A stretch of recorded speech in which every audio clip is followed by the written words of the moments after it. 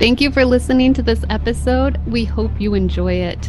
If you're enjoying Pirate Living Podcast and all the content we bring to you each week, you can support us and buy us a coffee at buymeacoffee.com/pirate living. Other ways you can show your support as well: subscribe and follow Pirate Living Podcast, rate and review our show, and share this podcast with your friends. You can find us on Instagram at Pirate Living Podcast to keep up with the latest episodes, awesome guests, and bonus clips. Pop in and say hi. We love chatting with fellow pirates. You can also reach out to us to learn more about our individual and group coaching programs. And as usual, keep creating good trouble. And now, on to today's episode.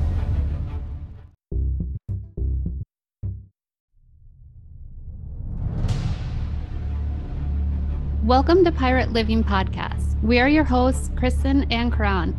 On this podcast, we are highlighting ordinary people living extraordinary lives. These are pirates who take small, bold actions daily to create social change. Pirate life is all about rebelling and breaking the rules for good. Creating lasting social change starts by first breaking our inner rules. After all, the hardest rules to break are your own. The pirates we highlight have dedicated themselves to creating good trouble. Today, we're talking with Courtney Olson. Courtney is the CEO of Girl Clothing, best-selling author, and has been dubbed the world's deadliest legs by the Stan Lee. After surviving a rape, an eating disorder, depression, and drug and alcohol addiction all before she was 21, Courtney knows how important it is to turn trauma, pain, and despair into power, strength, and confidence. Courtney has been on a mission to empower women across the world, and she certainly has had a huge impact on my own life. Courtney is a real force to be reckoned with and a true pirate queen. So, Courtney, we are so excited to be talking with you today. Thanks for having me.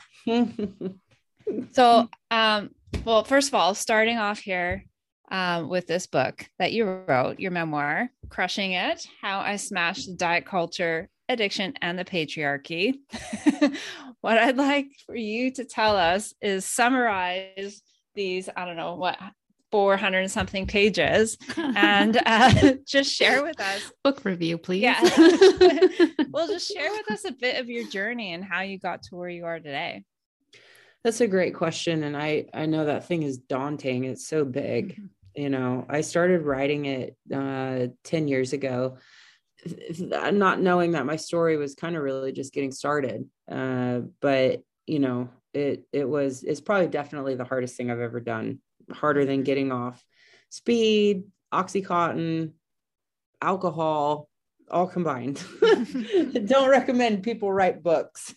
Really passionate about it.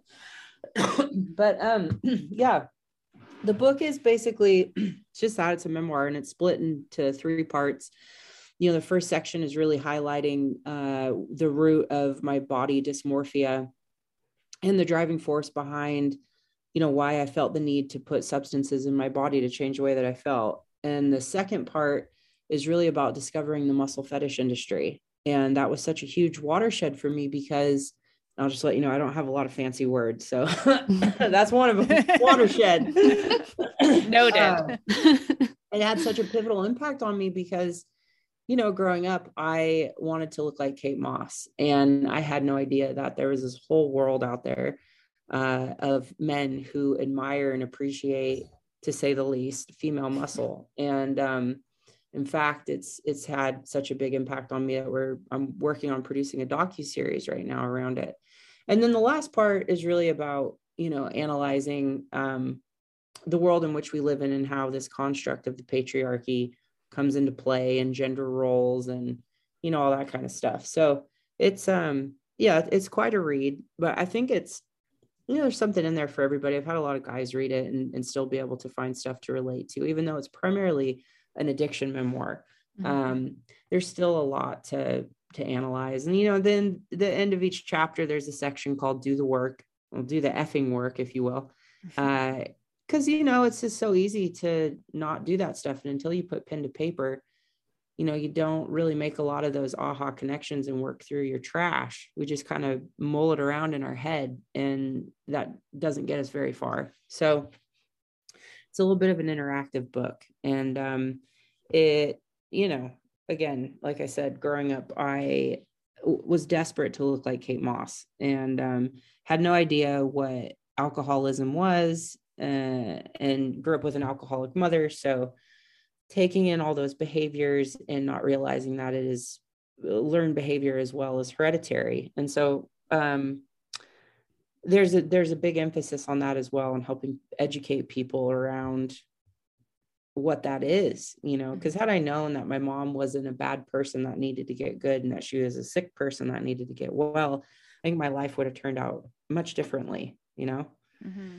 So yeah, it's I mean, I could did you want me to walk you through the story? Or I don't know how much time we have. I don't want to be here till Christmas. So Yeah, well, I mean, first of all, if anyone wants to know the full story, buy the damn book and read it. There you go. It is a great book, and I did appreciate the fact that at the end of each chapter, I mean, one of the things that we do as coaches, Kristen and I, is a lot of story work, and like you said, putting pen to paper is the crux of like our coaching practice, right? So, the fact that you have that in there to help guide people with doing the work is super helpful, right? Awesome. And an extra bonus that you don't usually get in a book. I mean, I would like to start personally with the stuff that you do with Girl Clothing and everything that has had the most impact on me. And I'm wondering, like, where did this like obsession with trying to look like Kate Moss come from for you? Yeah, that's a great question. I mean, I forget how old you are, but I'm 40, and so growing older up, than you. Are you really? I am, yeah. No kidding. Okay, then. Yeah. So that's good. You got a podcast sharing your secrets with the people, because Absolutely. I thought you were 30 or something. But anyway, I'll take it. So, oh yeah, that's right, because you've going through the pause yourself or all that stuff. So that Absolutely. makes sense. Yeah, in the 90s, she was the thing. And I remember, as I talk about in the book, seeing her for the first time in a magazine when my mom was tanning, and I was stuck sitting in that room with her, thumbing through that and seeing that image of her looking like a goddamn flamingo, standing on one leg with her other leg. She was basically in the tree pose, more or less. And her collarbones were sticking out. She was just so thin. And that had such a huge impact on me as a young person, thinking that was the definition of beauty. And it just was emblazoned in my brain that was what was desirable. And, the 90s in general, it was all about that heroin chick look and all the rest of it. And not realizing how much that stuff plays into our subconscious as young people. And what's terrifying today is obviously how many young kids are on social media. And, previously we didn't have to deal with that as young people. We just had magazines and billboards and whatever other small number of avenues there were to consume media. And now, they have goddamn 12-step programs for people that are addicted to technology. So it's like a drug addiction wrapped into one big bullshit burrito. So these kids are literally consuming this stuff 24/7, and it's really terrifying. Right. So, and just the level of assholery that comes with, even just being in stories on Instagram, Snapchat is a lot worse, but there are so many filters that are easy to access that just make you look impeccable, like not even of this planet. Right. And that is subconsciously getting burned into their brain every single day, day in and day out, hour after hour, as to what they should look like. So when they go and look in the mirror, it's like, oh my God, I'm disgusting. I'm old. So it's really quite unfortunate. And it almost feels like it's too big to tackle now, It's like, well, just bring the asteroid on, really. I mean, I don't know what's left, So that's really where this drive came from, was to start a different narrative. And, it's challenging because I'm into bodybuilding. right? I like to look like a science project. I like to look like an action figure, and not posting a ton of photos of your progress, or, celebrating your accomplishments, or, it's hard, because whether they're before and afters or progress photos, they're still toxic, because we're still putting emphasis on what we look like, as to, opposed to our characteristics and our nature, and, our morals and values. And so I find it a really slippery slope.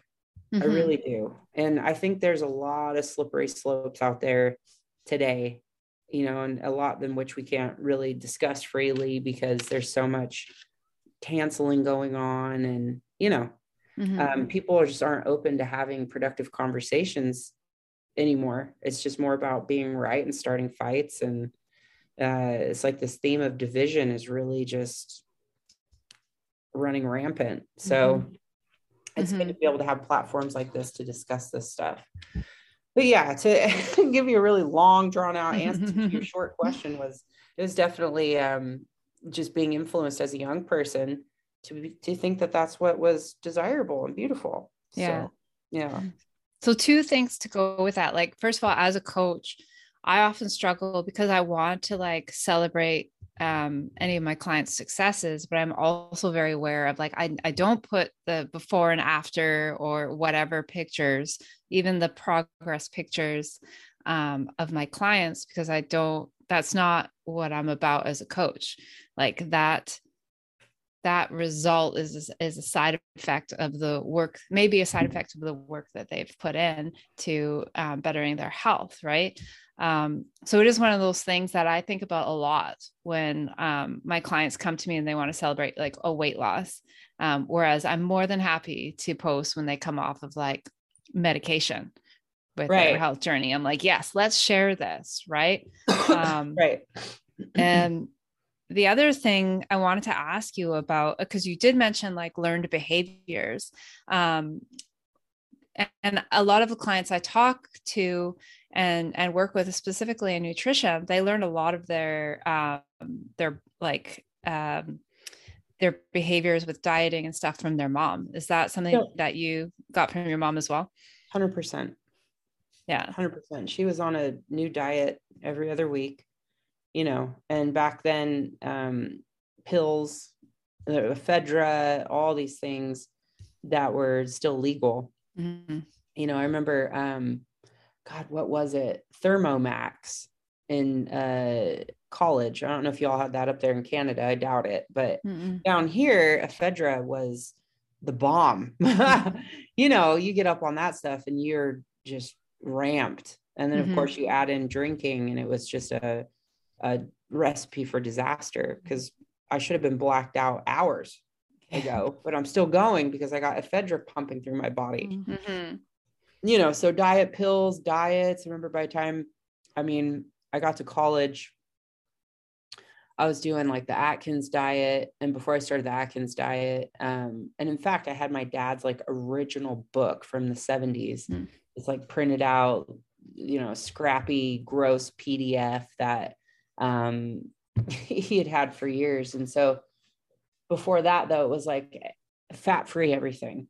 I was eating like canned vegetables. Veg-All was the name of it. It was like carrots, potatoes, and green beans, I think, all diced up. And then I would have a white baked potato with barbecue sauce, right? So just chocked full of sugar. But all this stuff was fat-free. So in my eyes, I was killing the game. I remember the Snackwell cookies. It's fat-free. Did you guys have the Snackwells? Yep. Yeah, fat-free cookies. What? Yep. Gotta eat them all. Yeah. Oh my gosh. It's tragic to think back and like, ponder like, God, how we had no education around that stuff, So it's terrifying again. But yeah, fat-free. And then of course the whole time I'm drinking, not realizing that's just empty calories. Just had not a clue. Atkins And then what else did I start doing? Oh, cabbage soup diet. I mean, you name it, I did it. So yeah, definitely got that from my mom. Bless her heart. So then in terms of like health and nutrition and exercise, how did that part of your life kind of turn around? Great question. When I got to university, I found the gym, because prior to that, I, never really went to a gym. So when I started college, I was 17 for a short period of time, a couple months. And in high school, I played basketball, I was a cheerleader, I skied, I was somewhat athletic. And then of course, growing up, my dad had equipment out in the garage, and my brother's 8 years older than me. So, I'd always go out there and follow them around. So when my brother was 16, I was 8, and I just wanted to do everything that he did. So I, would go out there and tool around and stuff. So I, felt comfortable around weights, but I just never had any motivation to do that until I got to college. And then once I got in there, I knew how to do very little. So I taught myself some really bad form and did a bunch of stuff repeatedly, like the abductor and adductor machine. Hence, I didn't realize I was training for watermelon crushing well before I knew what my future looked like. So that machine, and then I would do tricep rope pull downs just incessantly. So that's why I always have like massive triceps. So I would go in there for 2-3 hours a day, and that just became my new thing. Because prior to that, I'd spent the year on methamphetamines trying to be skinny. So it just seemed like a logical transition to get into the gym. But of course I started drinking, and often I'd go in there still drunk or still hungover. I'd start running and I'd be throwing up. Excuse my yawning. Okay. We just came off the back of, as Girl Live. And as soon as that event wrapped up, the next day I went and did a wrestling event in Chicago. And like I said, started filming for this docuseries. I haven't quite slowed down yet, or learn the art of that. But so yeah, that's when my gym so call it an addiction. Yeah, call it what it is. Started was right after getting off of methamphetamines and getting to university. So, and to kind of like fast forward now, because you have a program that you have for fitness as well, right? You're getting yeah. I've got Get Massive, Backbones, which is a back rehab program, Recomp, change your body composition, and then Body Fit, which is an at-home training program. So yeah, that's some stuff. So where can people go and find that if they're interested? On my website. So it's CourtneyOlson.com. Perfect. Yeah. Thanks for that. Of course. About that. Gotta sell it. Okay. And so I know the answer because I read the book, but how did drug addiction get started for you? Unfortunately, my stepsister, who was a year older than me, got into methamphetamines. I'd say it was probably her junior year of high school, my sophomore year of high school. And then when she was a senior and I was a junior, I did it with her like once. And I remember we went to a party, and the people were doing keg stands and all the rest of it. And I had like 3 red Solo cups, those plastic Dixie cups of beer. And I never at any point really felt drunk. It was really strange. I just was like super talkative and just wanted to talk to everybody. And then, getting home at like 3:00 in the morning and not being able to fall asleep.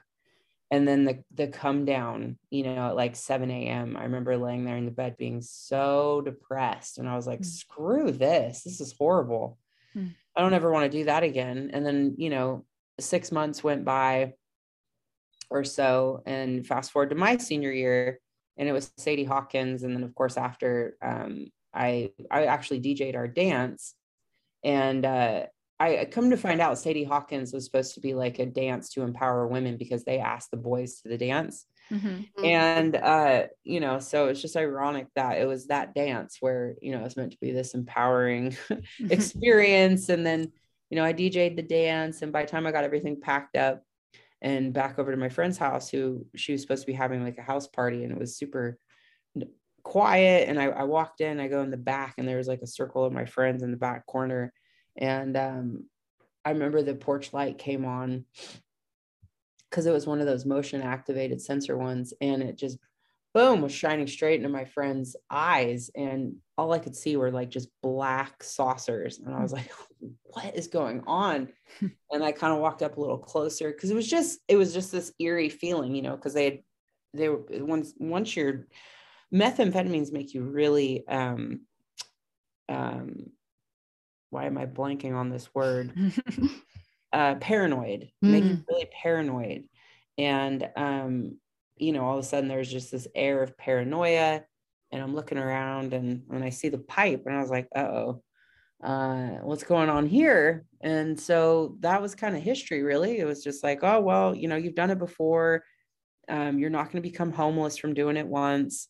And so I did it again. And then from there, it was just guns blazing. I just fell in love with it, you know, because of course I didn't have an appetite, and I knew better, and knew just to say no. But that is essentially what kicked it off. And there are people who can successfully just use that on the weekends and, you know, binge party or whatever. Not my experience. Not my experience. So, I mean, I went balls to the walls right out the gates, and it just progressively got worse and worse and worse and worse. And I started hanging out with drug dealers and all the rest of it. So I did manage to get off of it for the couple of years I went off to college. But as soon as I got a DUI, because I just replaced alcohol with meth, you know, not knowing, as we say in Narcotics Anonymous, we say, you know, alcohol is a drug, period. Because it, you know, you get drunk, and then you know, make poor decisions, and you end up going back to your drug of choice most often than not. And yeah, so I ended up getting a DUI, and moved back home to take a break, because school was so hard as a drunk. And as soon as I got back home to Humboldt County and back around like old associates and whatnot, it was on and cracking, you know. So I got back on it again, but this time it was crystal meth instead of just speed. And that's way more addictive. And then I started drinking at the same time. So, because previously when I started out doing it, I never wanted to drink. And the drug dealers would always try and get us to drink, you know, and turn into little loose whores or whatever. And I was like, you didn't want to mess up your high. And I was like, no, thank you, I'm good. But then, you know, you progress, and then it was crystal meth and drinking, because you had to drink in order to get yourself out of neutral. Because you get so high, you know, you could hardly formulate a sentence. Your brain is racing so fast. So then you need the alcohol to bring that back down a little bit. And it's always just, you know, uppers, downers, laughers, and screamers. So, yeah, and then that lasted for another, up until 2007. So that was, you know, basically on and off for 8 years. And then after, the last day I smoked methamphetamines was July 4th, 2007. It was 4th of July. And then I wound up with like 4 felonies hanging over my head. So I was like, oh dear, probably a good time to get clean and sober. Because I'd already been to rehab. I'd already been to the rooms of AA and NA. You know, I was familiar with what the disease was. I knew better. You know, I just kept trying to manage it, and it never worked out. You know, at this point I'd wrecked 5 Hondas, including 1 motorcycle, hence why I've got this stupid bump sticking out of my shoulder right there. And yeah, from there, I had like, I think I wanted to say I had about 90 days clean and sober. That seemed to be as far as I could ever make it, his 90 days. And then I hurt my back moving my brother, I think is what it was. And somebody gave me some pain pills. And as soon as I saw that curbed my appetite, and unlike most people, these narcotics actually made me feel more energetic and more up, even though they're a depressant. So then I started using them, casually. And then of course I managed to do that for a short period of time before it was chewing up 6 to 8 at a time. And then after about a year and a half of that, I graduated to OxyContin. And which, Oxy is just basically legal heroin. And I did that for about 6 months. And that, spiraled out of control really quickly. And at the end, I was taking about 80 milligrams a day, which nets out, back then it was about $1 a milligram. So, I was having about an $80 a day pill habit, which is pretty freaking expensive. Yeah. So how did you finally kick it? What was that pivotal, that turning point for you that you're like, no more? Yeah. I actually, and I don't think I wrote about this in the book. I honestly can't remember. It was just so much content in there, but I had, at the time, because I was still doing the muscle fetish stuff. And I had an older gentleman that was a client that I let go way too far. And that was purely because I was high. I had no wits about me. I had a really difficult time verbalizing my thoughts. And it just got to the point where I started nodding off in the middle of choking guys out with my legs. It was, really not a good situation. So,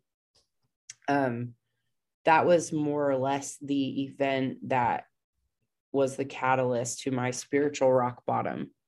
Because so often we have a health rock bottom or a financial rock bottom. We've wrecked a car, we've ran somebody over, what have you.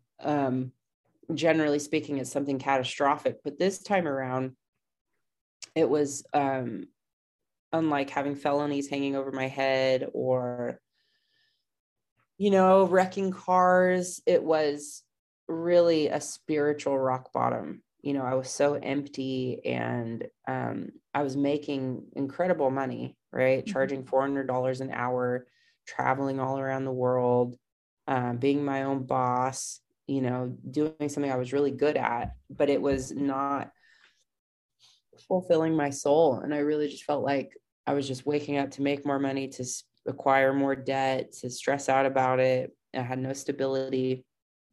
And I just thought, this is so empty and meaningless, and then also struggling so much with body dysmorphia and having all these guys be like, oh, muscle goddess, and, let me worship you, and, want to buy you gifts. And then as soon as they leave, you're just back in your head like, I'm a fat, disgusting piece of shit. It's just crazy.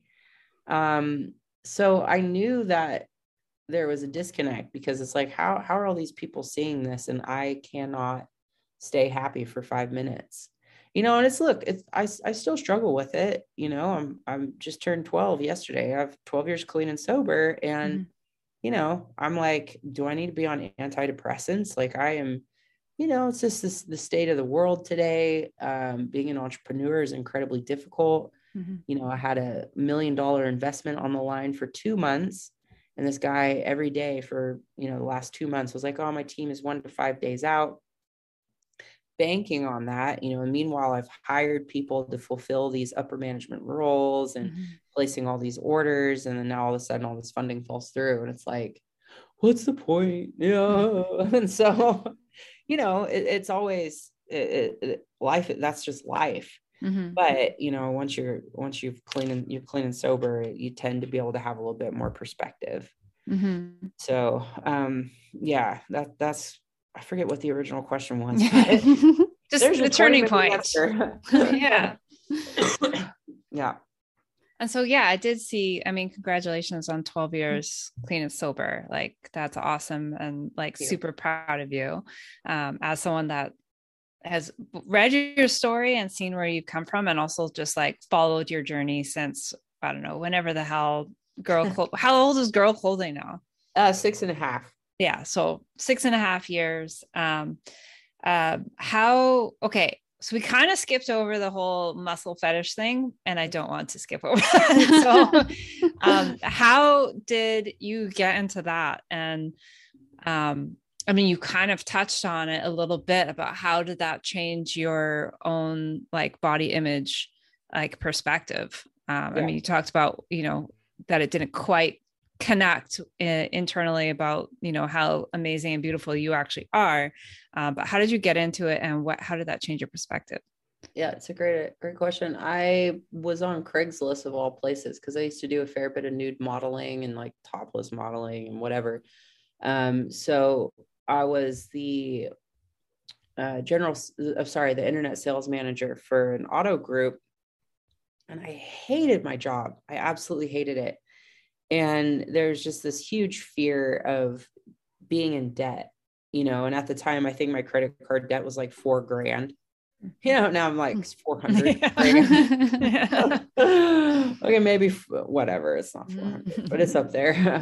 But at the time in my mid 20s, that stressed me out so much. And I just felt like I was going to be trapped in this job with this really low ceiling, doing something I hated. And I was on Craigslist and I came across this ad that said muscular calf video shoot, ballerinas and athletes must apply. And it was like $100 an hour or something. And I was like, oh, what? That sounds amazing. It sounds like porn though. Let me go ahead and take a picture of my calf muscles. And so I did. Sent it off, not having a clue, as to what would come of it. And then the next day, the guy was in my office and explaining to me that, there's this website where you make short video clips and sell them. And this whole world of guys that were, really into calf muscles. And I was like, what? So, all right, well, whatever. I don't care. Just pay me. So I went down there to Oakland, California, in the Bay Area. And sure enough, I did, this guy had me like reach up in his wife's closet and try and like get her purses down whilst he's filming my calf muscles. Mm-hmm. And then he put the camera on a tripod and was like instructing me on how to choke him out with my legs, AKA scissoring. I was like, all right, this is strange. And then his wife came home from the gym. I think she was training a client or something. And she was talking about, a session that she had later on that night and was going to get, it was a foot session. And this guy was paying her $300 to worship her feet. And I'm like, excuse me? Wait, whoa. Back up. What do you mean? What do you mean? And sure enough, I just could not believe it. And that was my first introduction to sessions. And then I did a photo shoot, and then his friend came over who owns a website where women, are flexing and so forth. And we went out Jack London Square, and he was trying to instruct me on, okay, front double bicep. And I'm like, a what? And he's like this. I'm like this, and I'm flexing. And so that was an experience. And he said, yeah, you'd be great on a webcam. And I was like, oh no, I can't do that. My boyfriend would get super pissed off. And he said, no, it's not like that. You just go on there and flex. Like the most risque thing you'd do is take your shirt off if you wanted to. And I said, well, I didn't wear a shirt till the 5th grade, so it doesn't sound that big of a deal. And so I started out on a webcam and got familiarized with this whole world, and then moved into, making custom videos, and then eventually and finally sessions. Mm-hmm. And it was just truly mind-blowing to me, to do all these different things. And at the time, my boyfriend was like, I don't want you doing anything that's, not athletic. So, because there's a lot of different categories within this world of strong women, right? So some guys are just purely into wrestling. And then some of them within the wrestling domain is, semi-competitive and competitive. Guys actually want to try and beat you. And then there is fantasy, guys that know that they wouldn't stand a chance, or they can't risk getting any kind of injuries or bruises on their face. And so they just want to be pinned down basically, and just kind of feel like they're being overpowered. And then sometimes they're somewhere in between, so Anything from that to, then there's like muscle worship, where guys are obsessed with your biceps or your calf muscles or your lats or your legs. And then there's things like scissoring, where they want to get choked out, and hence how I started crushing watermelons between my legs. Arm wrestling is another big one. They want to try and arm wrestle you. And then they break down into like smaller categories like humiliation. They want to get made fun of, like, oh, you got beat by a girl, or there's like tickling fetish, there's belly punching, there's, guys who are into, like I said, feet or hairy armpits. It just truly blew my mind, because literally it was a contradiction to everything that I had been programmed to believe what was considered desirable and beautiful for a woman to be. And, it really coincided with this whole concept of, women not being the weaker sex, and, embracing being strong. And it was just really, truly fascinating and mind-blowing. So again, that was my original intent, was to write a book purely about that, because I wanted women to know, like, hey, when you leave your house, if you're upset because your boots won't go up over your giant calves and you think you're a fat heifer, well, I got news for you. There's a bunch of dudes out there who would sit and pay $400 an hour to worship your big heifer calf muscles, no sex. And that's like, that was the hardest part for me to wrap my head around, where I was like, how, supply and demand work. Right. So I don't know. I might be shooting myself in the foot, because, when I produce this docuseries, I'm sure we're going to open up a whole new avenue of women and their desirability to get strong and jacked up. So, and then all of a sudden the market will be saturated. Everyone will have to drop their rates, but I'm fine with that. So yeah, super fascinating stuff. The internet's an interesting place where you find so many people that will worship or, interesting things that you didn't think were interesting about yourself. 100%. Well, and the thing too is, and again, gender is not binary, but in my experience, I speak to men and women, because I know, there are people who are non-binary, of course, and so forth. But when talking about the masculine and feminine energy and the gender roles that come with those labels, it's, that's where my experience therein lies. And so I've never had a woman book a session with me, and so I would always be like, what is it? Because I would like, why are men so weird? Because they're the whole gamut of whether they want to get like kicked in the balls repeatedly, or, like I said, humiliated. And you think like, oh, well, these must be like high-powered CEOs or lawyers or whatever. And oftentimes, these are kids out of college, or computer programmers, or a car mechanic. Sure, you get your fair share of everything, lawyers, doctors, cops, doesn't matter. But I just started to really look into, how gender defines our experience, and just how bizarre it was, really. And seeing how these guys, I'm like, when did this start for you?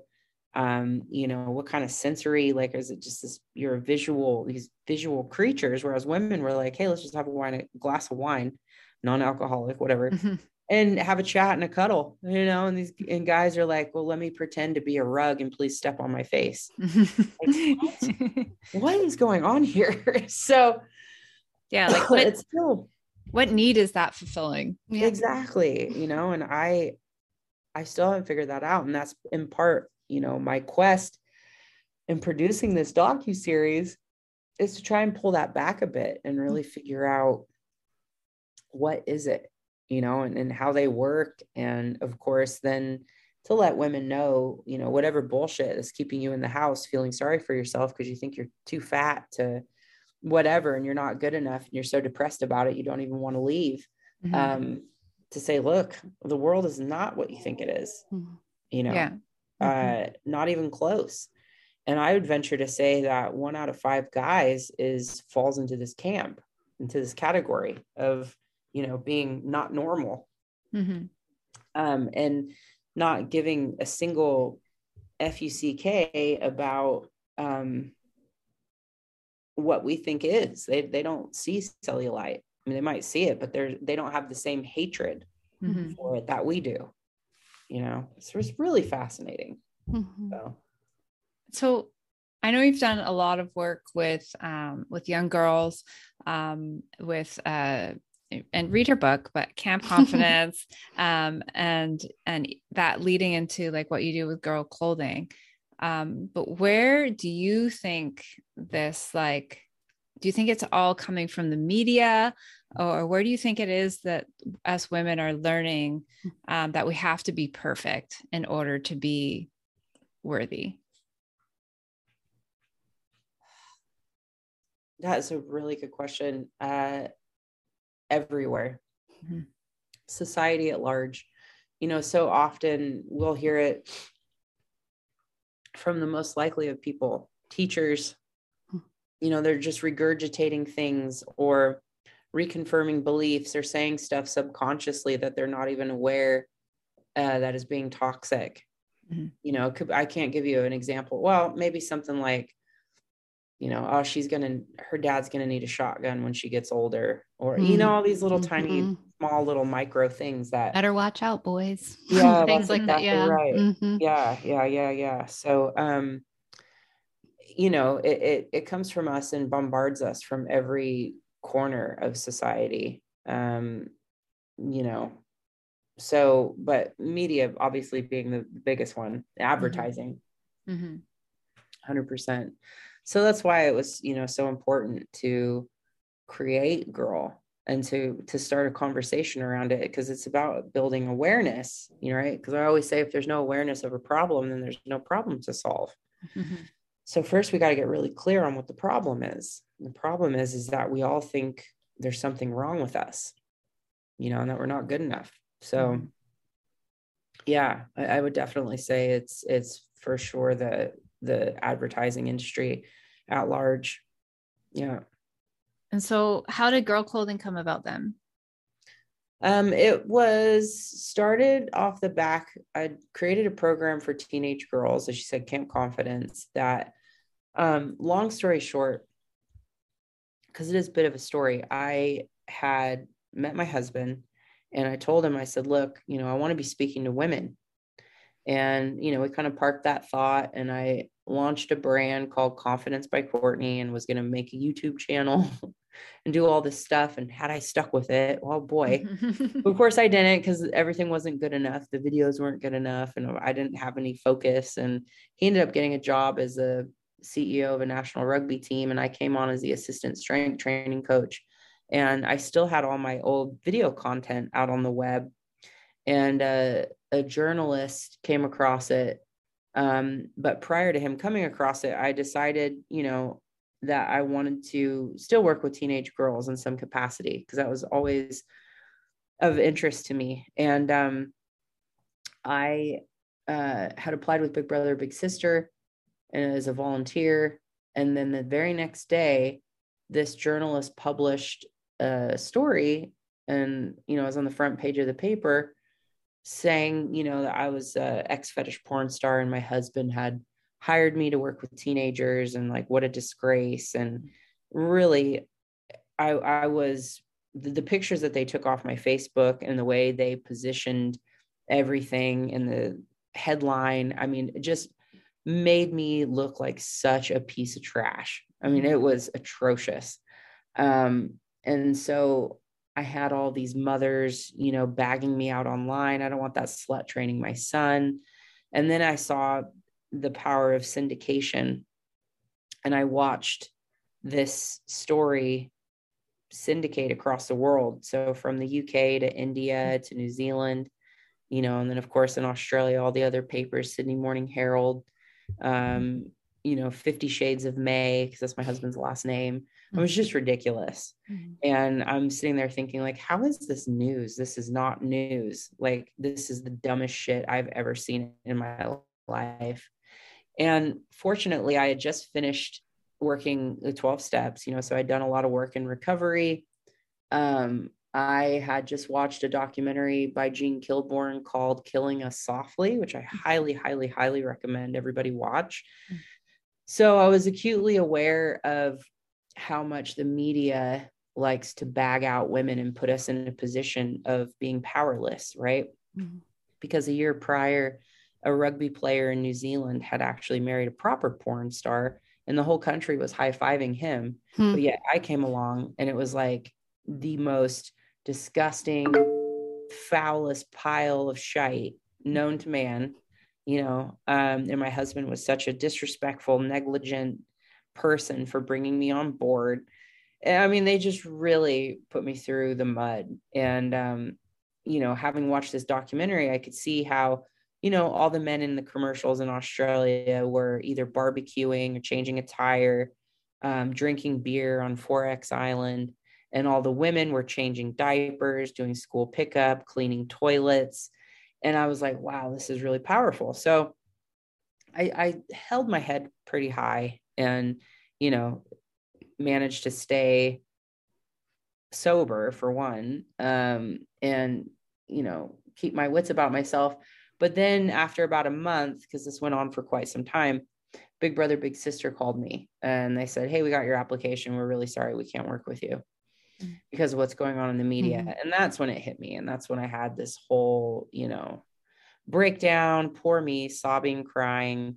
And shortly thereafter, though, I just had a God shot, if you will. And it was like all of a sudden the word no flashed across my face. And I was like, you know what? Screw that. I'm going to start my own program ran by people who've been there and done that and not just read it out of a textbook. And so I sat at my kitchen table for the next 9 months and put together a curriculum of all the stuff that I wish I'd been taught when I was in school, and essentially created the framework for Camp Confidence, which was teaching the 5 habits, lessons, and principles that lead to the development of self-love.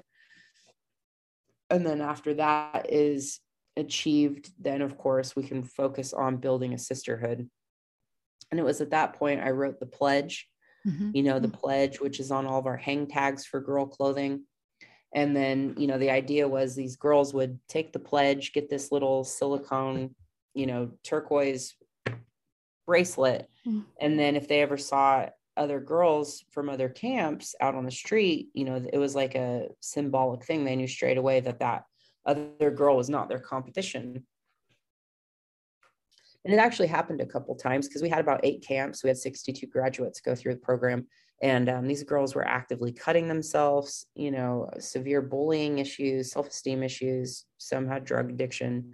And they had a remarkable 2-day experience where they got to, make 10 new best friends, learn about nutrition, fitness, self-defense, meditation, all these things, assertiveness, social media, savvy skills, like just things that really should be taught in school. And it was incredible. And then in the downtime, one of my partners got pregnant, and my husband, who is a genius, said, why don't you take the same vision and mission and roll that into a clothing line? And instead of reaching 10 teenage girls in this tiny corner of Australia, you can now talk to women all around the world. Because what I was noticing is when these girls would go back home, there would be a disconnect, and then like an unwinding, if you will, of all the great stuff that they took away. And I was kind of like looking at it. I'm like, well, what's going on? It's like, mom needs this message just as much as she does. Right. So, if not even more. So it was made sense to create this. And oddly enough, a year prior to coming up with the name, we had created a company called Like a Girl Clothing, GIRL, and it sat on a shelf for a year. But it was right before the feminine hygiene company Always had come out with a campaign called Like a Girl, and they were interviewing 5-6-year-old girls on what does it look like to run like a girl, and they're running and they're getting it. And then they ask teenagers and they're like flopping around, So that came out shortly after we had registered that company. So it was almost like, you know, a sign from God being like, yeah, you must pursue this. And then again, we revisited it, went and met with the designer, and the designer was like, oh, it sounds really flowery. And, you know, and so Dave was thinking like, well, how Courtney spells her name differently. How could we spell girl? And it just popped up into his head, girl. And he said, all right, that's it. And he was unfamiliar with, you know, there's a Riot Grrrl from the 90s, you know, which was big in America. He's from England. You know, he had no recollection. He was unaware of that. So it was just ironic, if you will. And worked. You Google the definition of GRRRL, and it's something about a borderline aggressive yet assertive, confident woman. It's like, yep. That's exactly what it is. Yeah. So yeah, that's how it got started. And that was 6.5 years ago.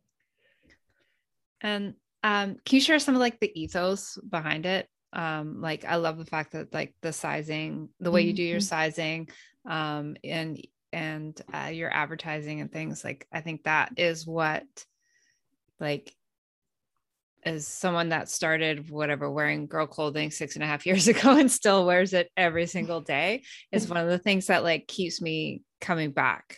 Yeah, absolutely. So yeah, we our point of difference is we don't use sizes, and instead use athletes' names and body types, which of course allows women to find their true fit, because, you know, in Nike you could be a small, in Reebok you could be an extra large. It's just women's sizing is all over the shop, you know. So this also allowed us to eschew global sizing, because we have distribution in Canada, the UK, Australia, you know, and all their sizing is different as well. So but taking away the stigma around being a 3XL or a 2XL, you know, and not needing to shop in the petite section or the plus size section. It's like, we're all just bodies.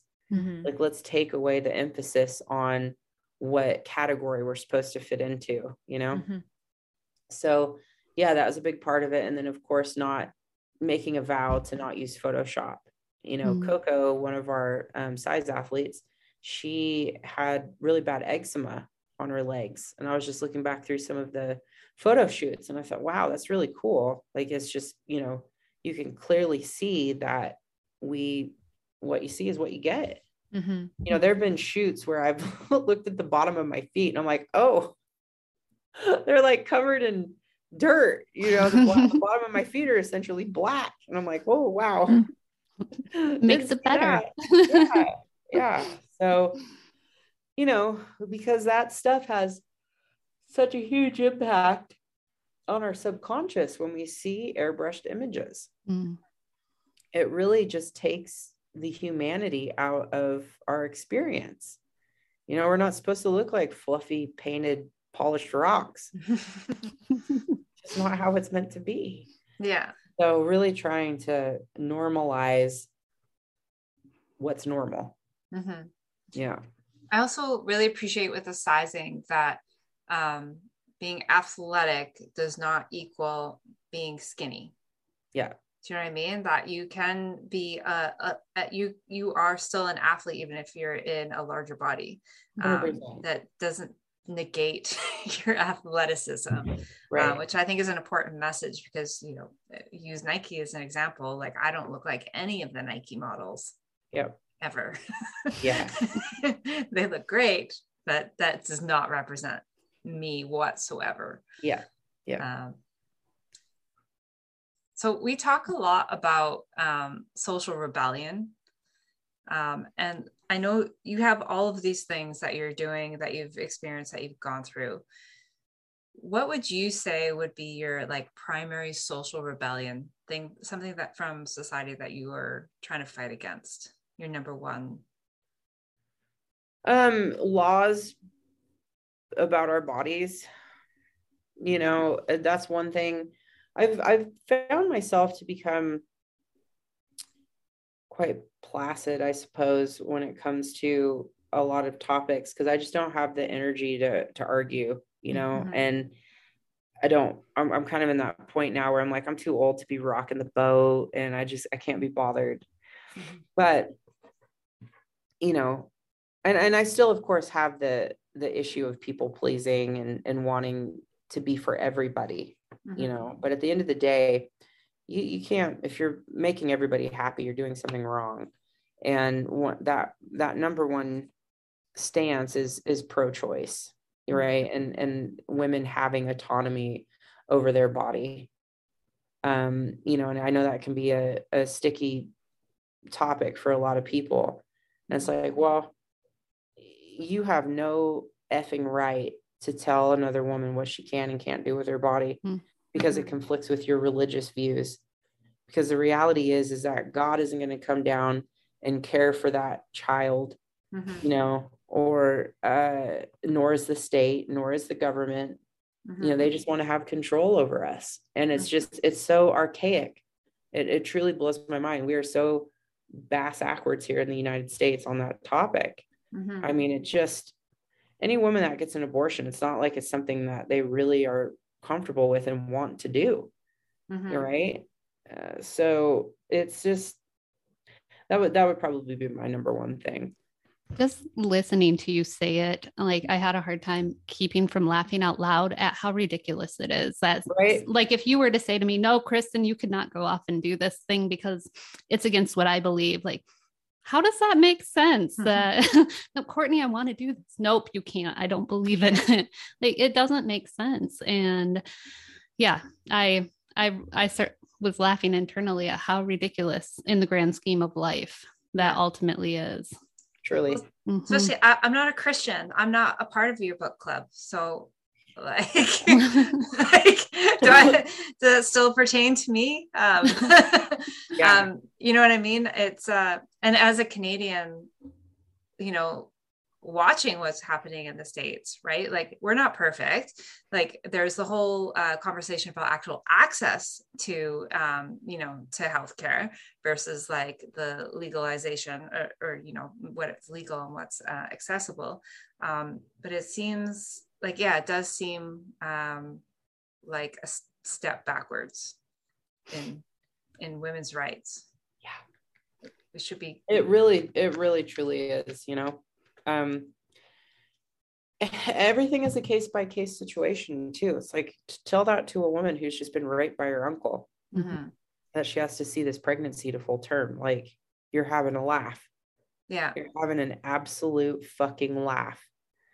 You know, and like when it comes to say, I was asked on a radio interview a couple days ago about how in 2019, you know, I had made a statement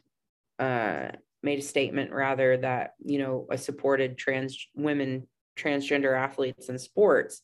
And I said, yeah, absolutely. And I shared the story. I think this was in a different newspaper article or something, where I had talked about how I had a grappling match with a transgender woman, and I didn't know she was transgender. We were matched very equally in terms of pound for pound, skill for skill. And, you know, we went really hard, and neither one of us was able to submit the other person. And, you know, I was very happy with the outcome. And then a couple hours later, I found out that she was transgender. And I was like, oh, well, that's interesting. And I truly believe that beliefs control everything. You know, my favorite quote is Henry Ford saying, you know, whether you think you can or you think you can't, either way, you're right. So had I gone into that knowing, and then had a belief that, you know, it was unfair, they would have an advantage, or whatever the case is, it would have been a different outcome. So I do believe that, you know, beliefs do control everything and pave our experience as humans.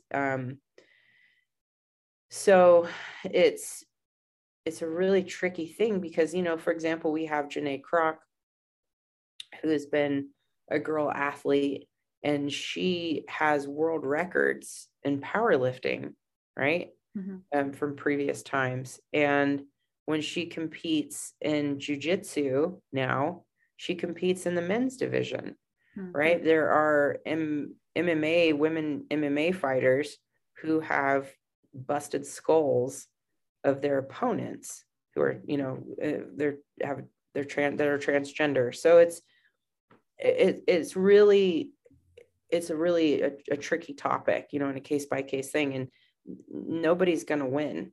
I mean, there will always be somebody that loses. Not everybody's going to win, you know? So it's just unfortunate that we you know, have got to figure this out. And that people are just wanting to chop each other off at the knees without listening to one another.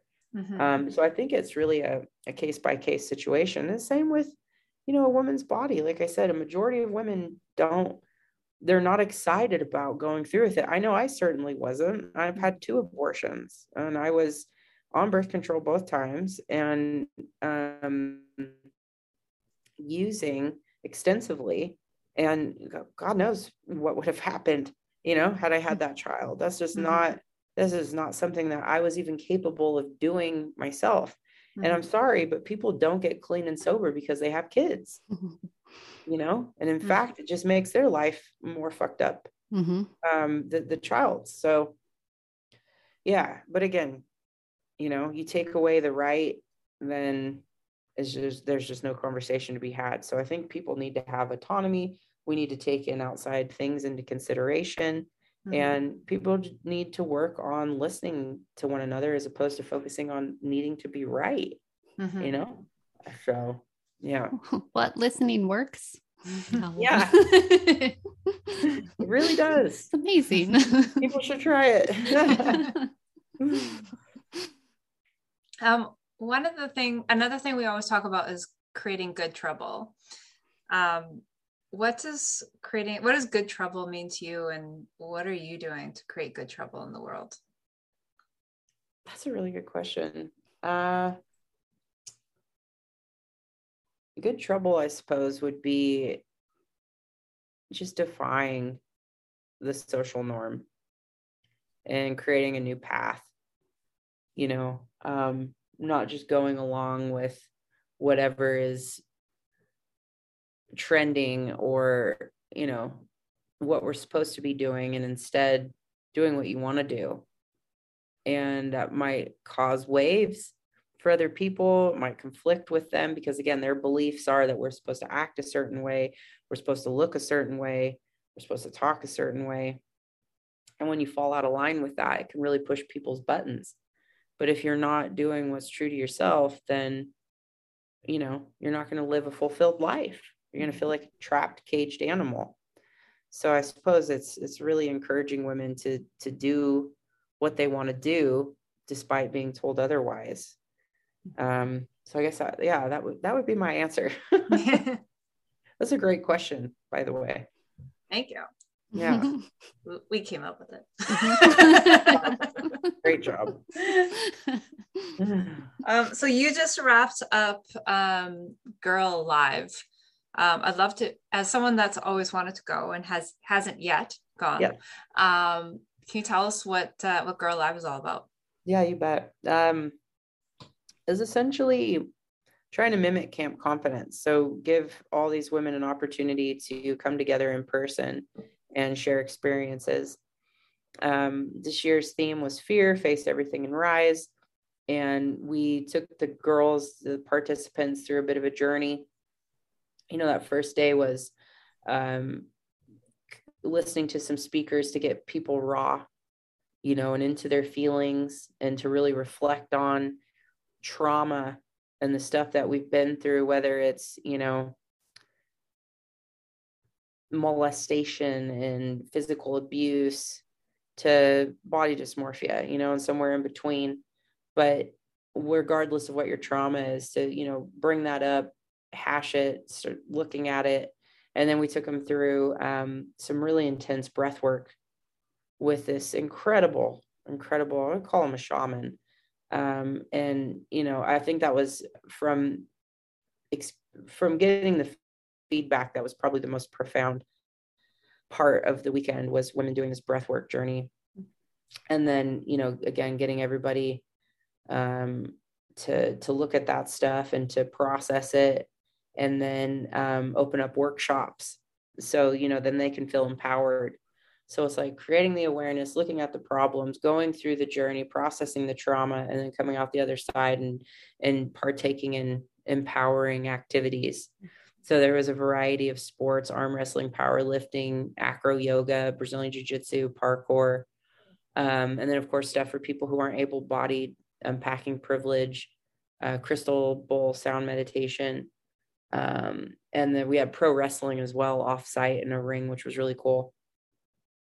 And give women the opportunity to leave on, and sexy chair dancing, but give women the opportunity to leave on a really high note.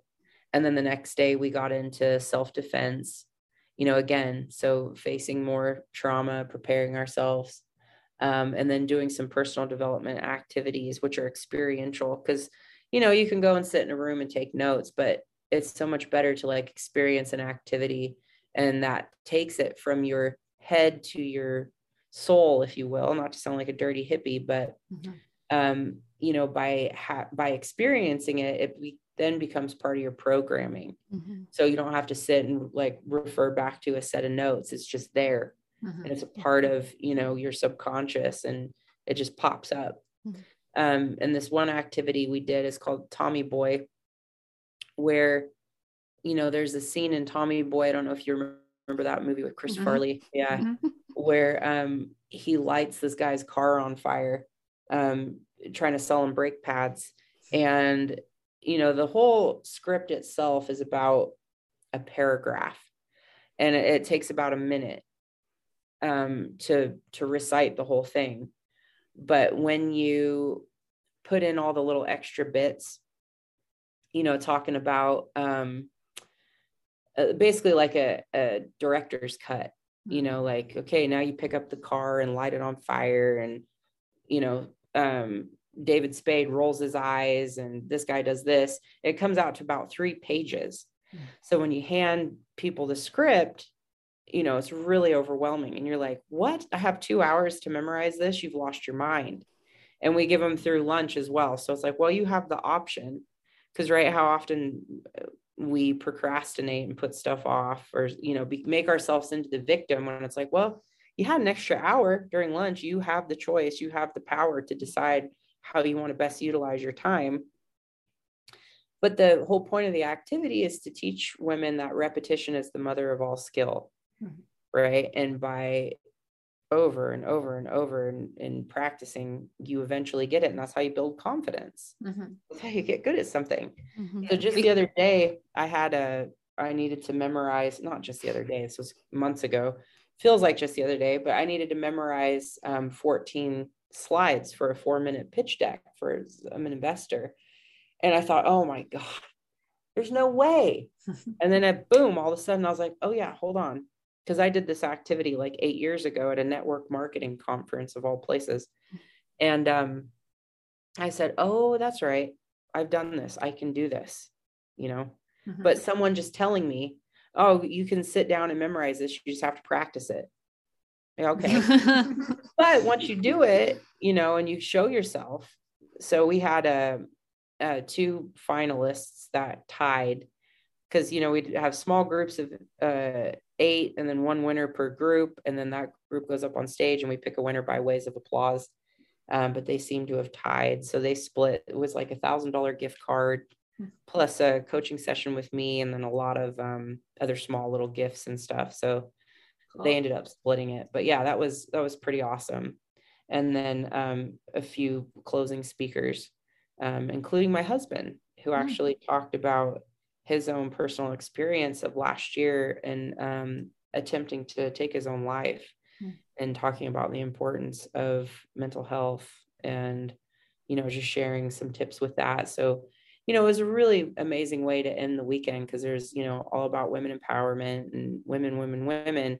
And then our final speaker is a man, bringing this male energy, you know, reiterating that we are bringing peace to the world, and, you know, softening these hard shields on these men. And it was really quite amazing. Mm-hmm. So it was great. Just, wish we had more women there.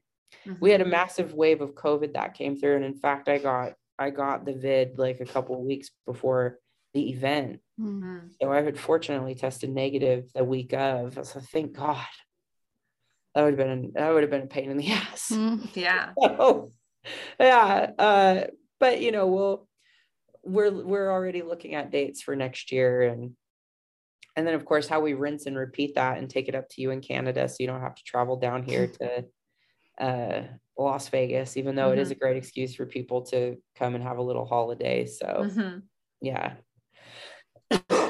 So yeah, I don't know if there's that many of us girls on the West Coast, but the West Coast would be a great place. Right. I'm sure the Toronto girls would be like, no. I know. That's yeah, it's tricky to be like, oh, where do we go to next? Yeah. But yeah. Awesome. So before we wrap up, is there anything you'd like to add or like to ask us, or anything we missed? No, really. I mean, I just so appreciated your support when I was going through that really difficult time, and then of course went through it again. All right. So after publishing my book, I my thyroid crapped the bed again and went through that whole period of not sleeping. And I got back on the horse after about 3 months. And then last year in December, it was about January, I guess, of this year, I stopped sleeping again. And that went on for about 6 weeks. And just to know that you were there was super helpful. But again, I don't know if it was hormonal, if it was a stress response, if it was thyroid related, because I was getting all these tests and, inconclusive. It was just super weird, super weird. But, to get through that and come out the other side, and just so appreciate the support, and, because it's scary. But now, whenever I have little windows where I don't sleep, I'm like, okay, well, even if it's a month and a half, at least it'll pass.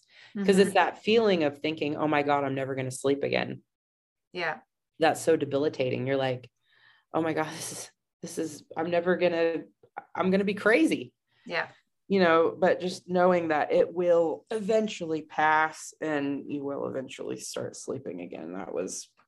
It's helped a lot. So yeah, I think I've shared my whole story on this podcast, but that's how I got into wanting to coach women's health, because same thing, I suddenly stopped sleeping. It was very suddenly. And it was a struggle to find support. Like my doctor wanted to put me on antidepressants. Like that's not the problem. Like, I feel like shit now because I haven't slept in like 4 weeks, but, and it really led me down to that, like researching hormones and understanding and educating myself so that I could help other women as much as I can. Because it's crazy. Like one of the worst parts for me when I went through that insomnia was a feeling of isolation, and like my family doctor didn't seem to give a shit. And none of my friends had dealt with it either. So they, as much as they could be as supportive as they could, they didn't quite actually understand what was happening, what I was going through. And I couldn't work, I couldn't train, I couldn't do anything. Like you said, you literally feel like you're going crazy. Yep. And I felt like the only time I ever actually got a really decent little sleep was when I like cried my eyes out for about 5 hours and then was exhausted and would fall into like sleep for a couple of hours. But you're right, to come out of it. And there's still times when, like, even last night, I remember having the thought as I turned out my lamp to go to bed, I thought, how am I going to fall asleep? Like, how does this work? Because you want to outthink the sleep, and you can't. Like, okay, go. But that's not how it works, and it still creeps out from time to time, just in my those beliefs of like, oh, I'm not going to be able to fall asleep. And this is like 3 years later. But yeah, appreciate you. And anytime you're not sleeping, know that at least someone understands. Yeah. Understands 100%. that shit. Appreciate that. Yeah, no, it's been a great chat. I appreciate the opportunity to. Uh-oh. Yeah, there you go. So your internet connection is unstable. So that was really good timing. Good timing. Wait till the end. Yeah. Yeah, awesome. It's been so great to have you. Thank you for joining us. Thank you for having me. And I'll let you know when we get this date picked in the next couple of weeks so you can start planning to come down next year. Awesome. Far out. All right, girls, we have a great one, and we'll talk to you soon. You too. Thanks. Thank you for listening to this episode. We hope you enjoyed it. If you did, subscribe and share with your friends. You can also find us on Instagram at Pirate Living Podcast to keep up with the latest episodes, awesome guests, and bonus clips. Pop in and say hi. We love chatting with fellow pirates. You can also reach out to us to learn more about our individual and group coaching programs. And keep creating good trouble.